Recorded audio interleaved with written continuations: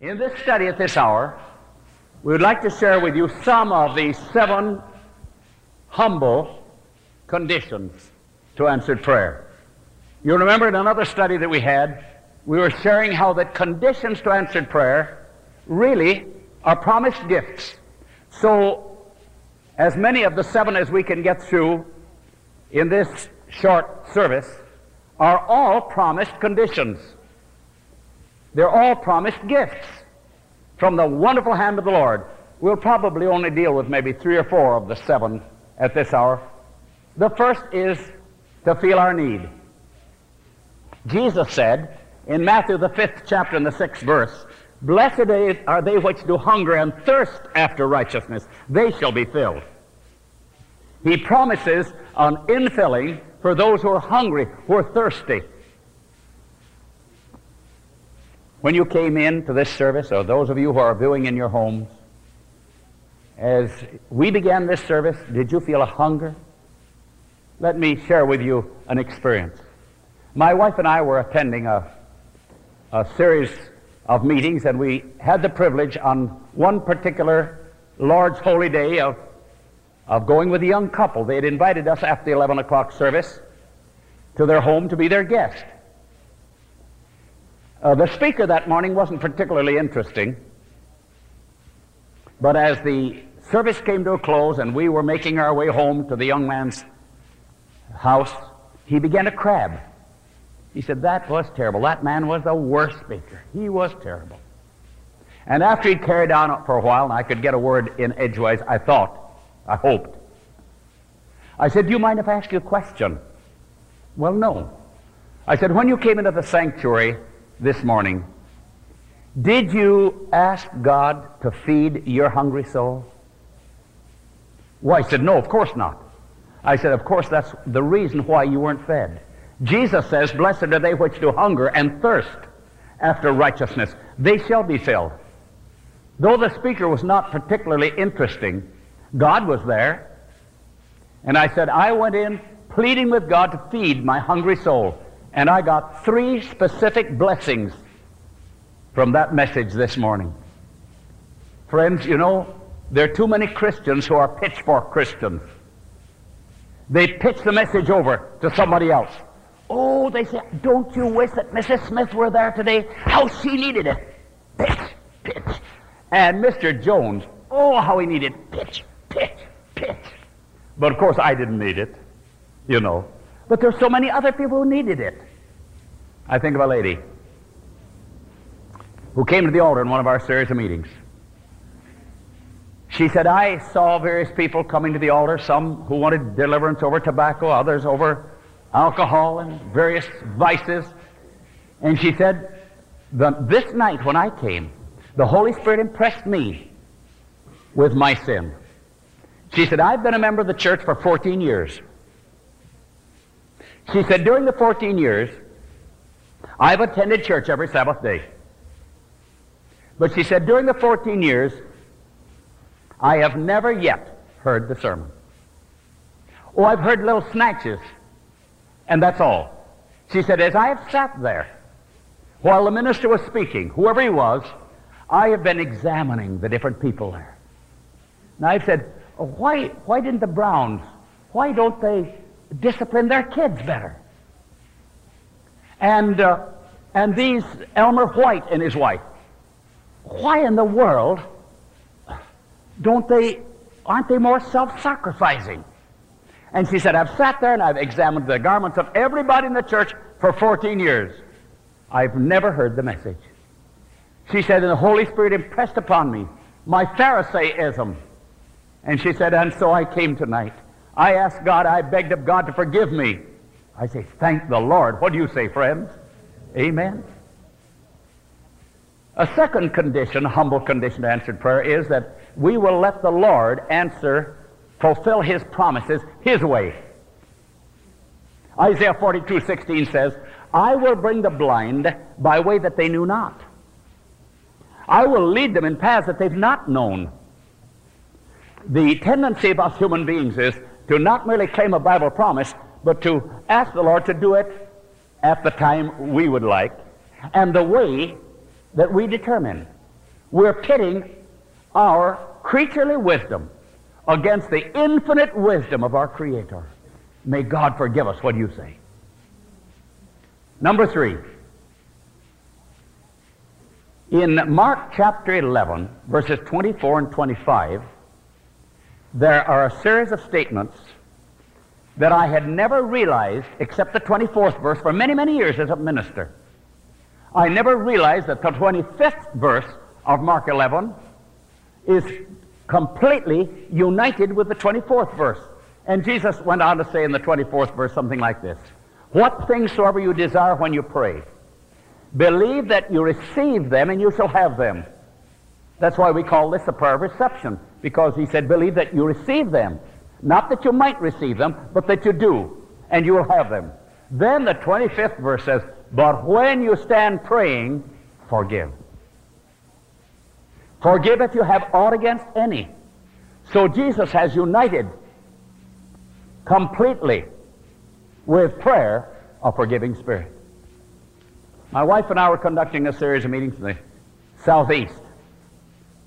And at the close of one of the services, a lady told her experience. And this was her experience. She stated that she had an abdominal tumor. It wasn't cancerous, a tumor. She said almost before she realized how rapidly it was growing, she had become so weak that by the time she went to her doctor, he explained to her that she was too weak for surgery, but if she could regain strength, he had no great fear about the surgery. And she said, and then I began to realize that I couldn't regain my strength. I took my bed. And so I sent for a dear minister friend of mine. I knew him very well, W.R. Elliott. He was a president of one of the conferences in the southeast, a very godly man. And she said, I invited him, I urged him, please, to come quickly to my home and pray for me. She said he came. These were in the days when transportation was much slower than it is today. She said he walked into my sick room and he said to me, sister, and he was taking out his Bible from his valise. He was taking out the anointing oil. He said, sister, is everything all right between you and the Lord? Oh, she said, Pastor Elliott, everything is all right. Oh, I'm so happy. By the way, sister, is everything all right between you and every living soul? Yes, sir, Pastor, everything. Well, she said, I might, yes, except for one person. She said, and let me explain this to you. She said, we had a flood quite some time ago. I had a little guest home, and this lady's home was flooded out. And I opened my guest home to her. I didn't even charge her rent. I told her all she'd have to do is just pay for the electricity that she used.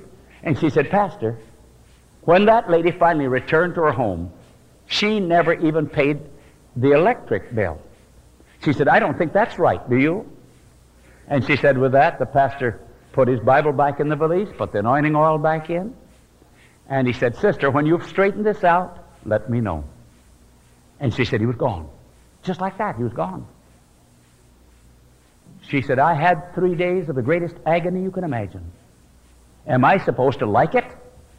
When I give a person free of charge my cottage, and they don't even have the courtesy or the generosity or the honesty or the fairness to even pay for the electric bill? And she said, but I began to realize that I had really become bitter. And she said, I fought that out with the Lord for 3 days and 3 nights. But you know, my friends, when a person is facing death and he knows it, it's a little easier to surrender some of these things to the Lord, right? She said, I finally found peace of mind.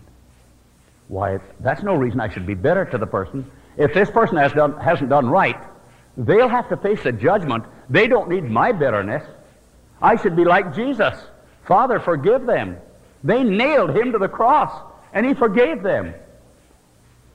Lord, I'm sorry I've entertained bitterness. She is the loser, not I, except as I become bitter. So she said, then I sent a message to the pastor, return, everything's all right. She said when he returned, it was several days later. In fact, I think it was several weeks. He was a very busy man. Had calls in many places for similar prayer and other things. She said, when he returned to my home and he walked into my sick room, he said, "Sister, is everything all right between you and the Lord?" "Yes, Pastor Elliott, everything is all right." "Sister, is everything all right between you and every living soul?" "Pastor, everything is all right, I assure you." But the pastor wasn't too sure. He said, "Sister, I'm going for a little walk. I'll go out for 20 minutes or half an hour, and during this time, I'd like to have you search your heart. And when I return, I'm going to ask you the question again." And with that, she said, he's walking out of the house. But she said, I knew that everything had been straightened out. I knew that there was no bitterness in my heart. When he returned about a half an hour later, he walks in again and he said, "Sister, is everything all right between you and every human soul?" "Pastor Elliott," she said, "everything, I assure you. There's not a taint of bitterness in my heart toward a living soul. The Lord has come in. He's taken all the bitterness away." By the way, friends, you know that's the only way bitterness can be taken care of. God says, "A new heart also will I give you. A new spirit will I put within you. I will take away the stony heart out of your flesh. I will give you a heart of flesh. I'll put my spirit within you. I will cause you to walk in my statutes." She said, with that, he reached into the valise, took out his Bible, took out the anointing oil. She said he read a scripture. He knelt down before me. There as I was in the bed. She said he put a few drops of this oil in the palm of his hand.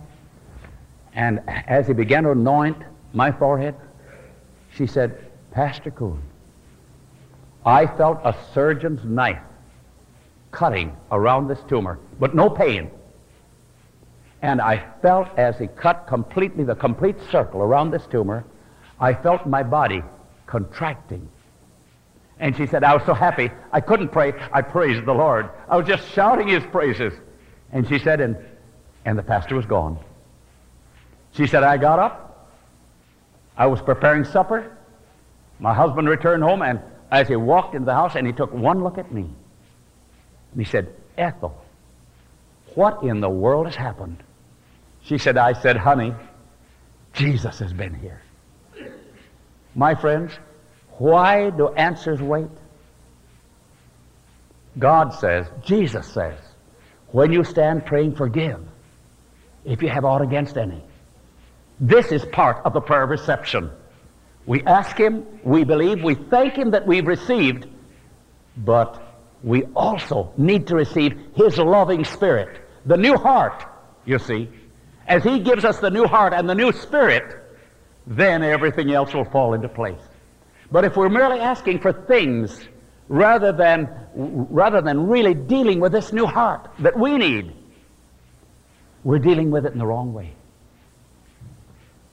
The next humble condition to answered prayer is we should always pray through the merits of Jesus Christ. Jesus said, "If you ask anything in my name, I will do it." So as we ask, we're to say to the Lord something like this: "Dear Lord, we don't deserve anything, nothing except death. But dear Lord, through the merits of Jesus Christ we come." And you know, my friends, Jesus Christ became the new Father of the human race. And everything that the Father will give Jesus, he will give us in Jesus, so far as we can use it to advance his cause in saving men and women. And so we look up into his face and we say, "Lord, you've said, let my prayer before you, the lifting up of my hands, be as the evening sacrifice." Oh, I tell you, many times as I prayed all alone, I've lifted my hands.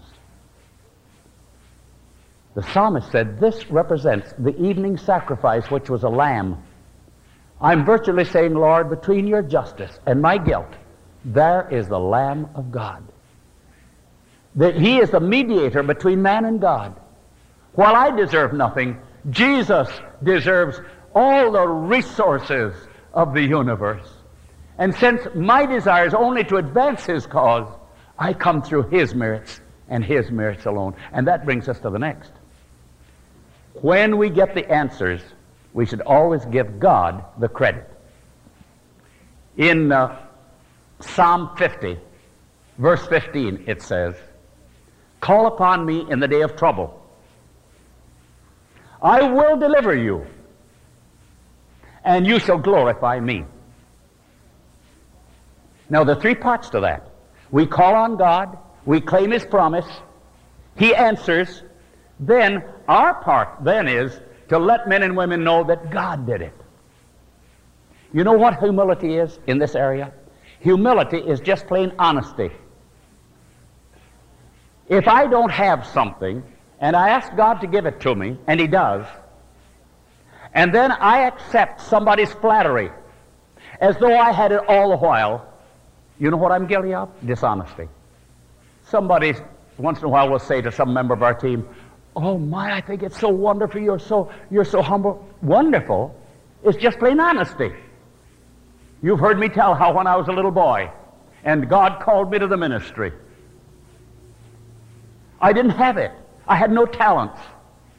And now somebody comes up and said, "Coon, my, you have such talent." Listen, I have nothing.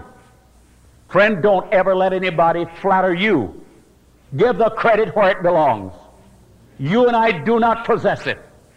Even the willpower to overcome sin comes from the Lord. Philippians 2:13. It is God that worketh in you both to will and to do of His good pleasure.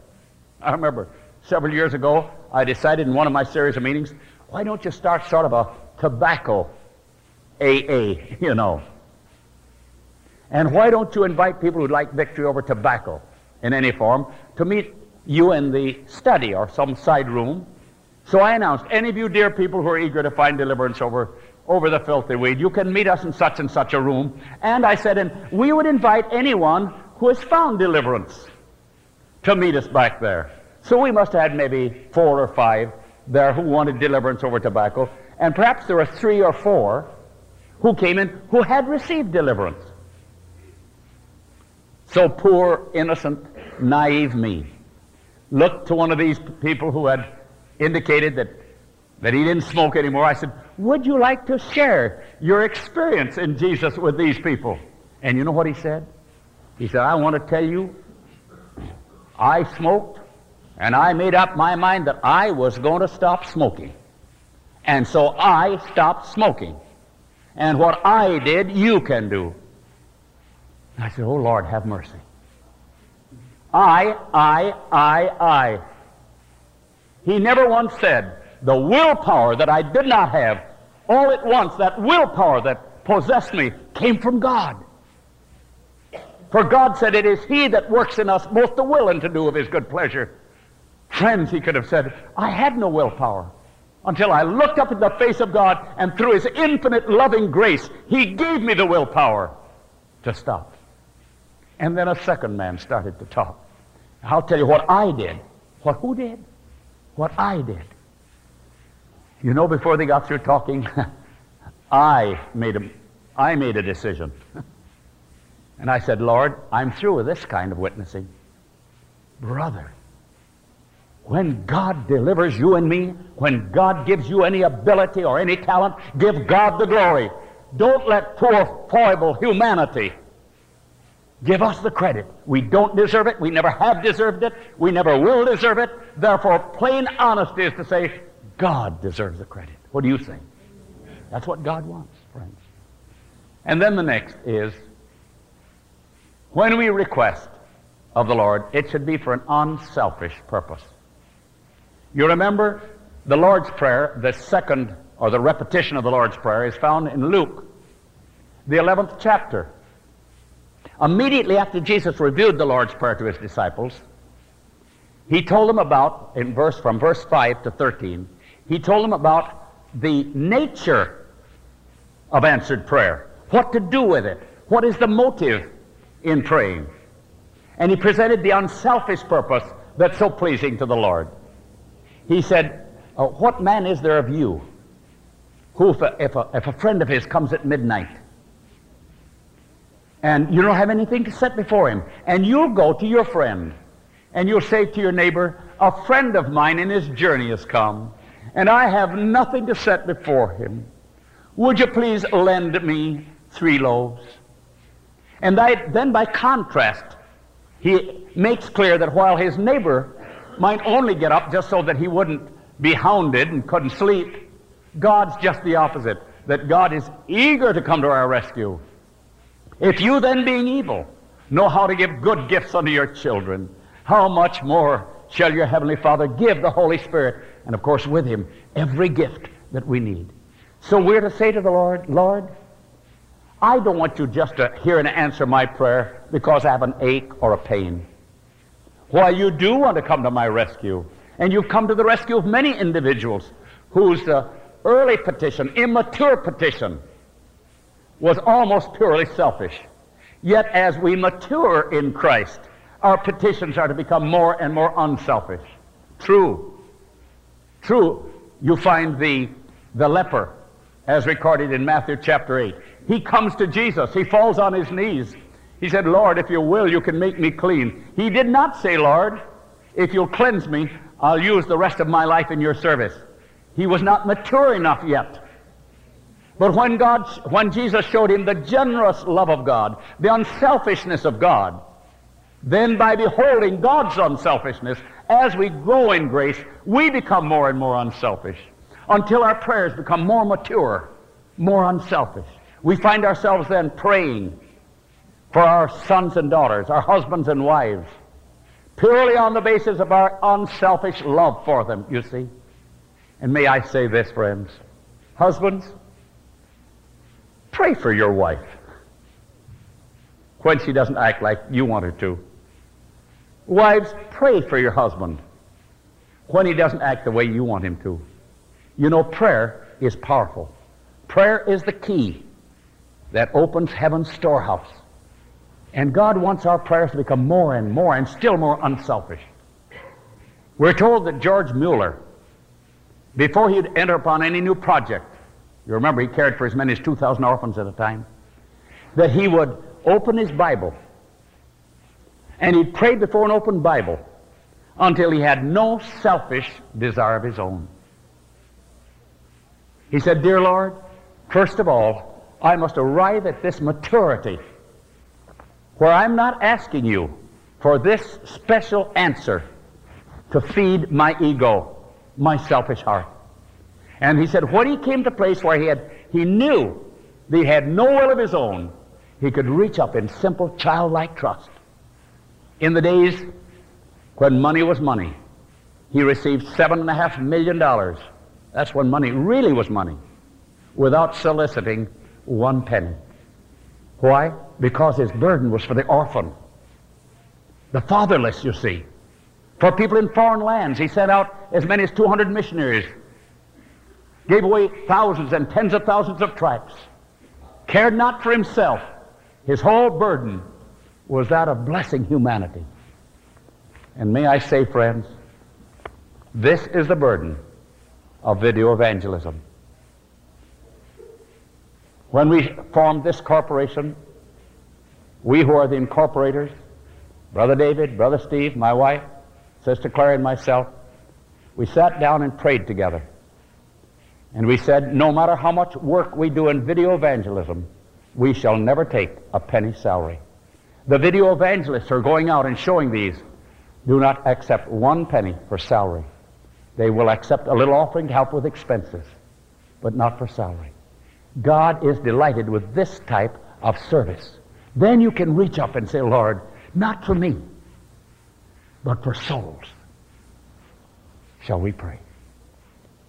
Dear Lord, if there's a heart this evening who's been touched by your Holy Spirit, and the Holy Spirit has said, humble yourself before the Lord. Let me give you an unselfish heart. May that soul say, yes, Lord, give me that kind of a heart so that I can reach up and get answers to bless humanity. Thank you in Jesus' name. Amen. This media was brought to you by Audioverse, a website dedicated to spreading God's Word through free sermon audio and much more. If you would like to know more about Audioverse, or if you would like to listen to more sermons, please visit www.audioverse.org.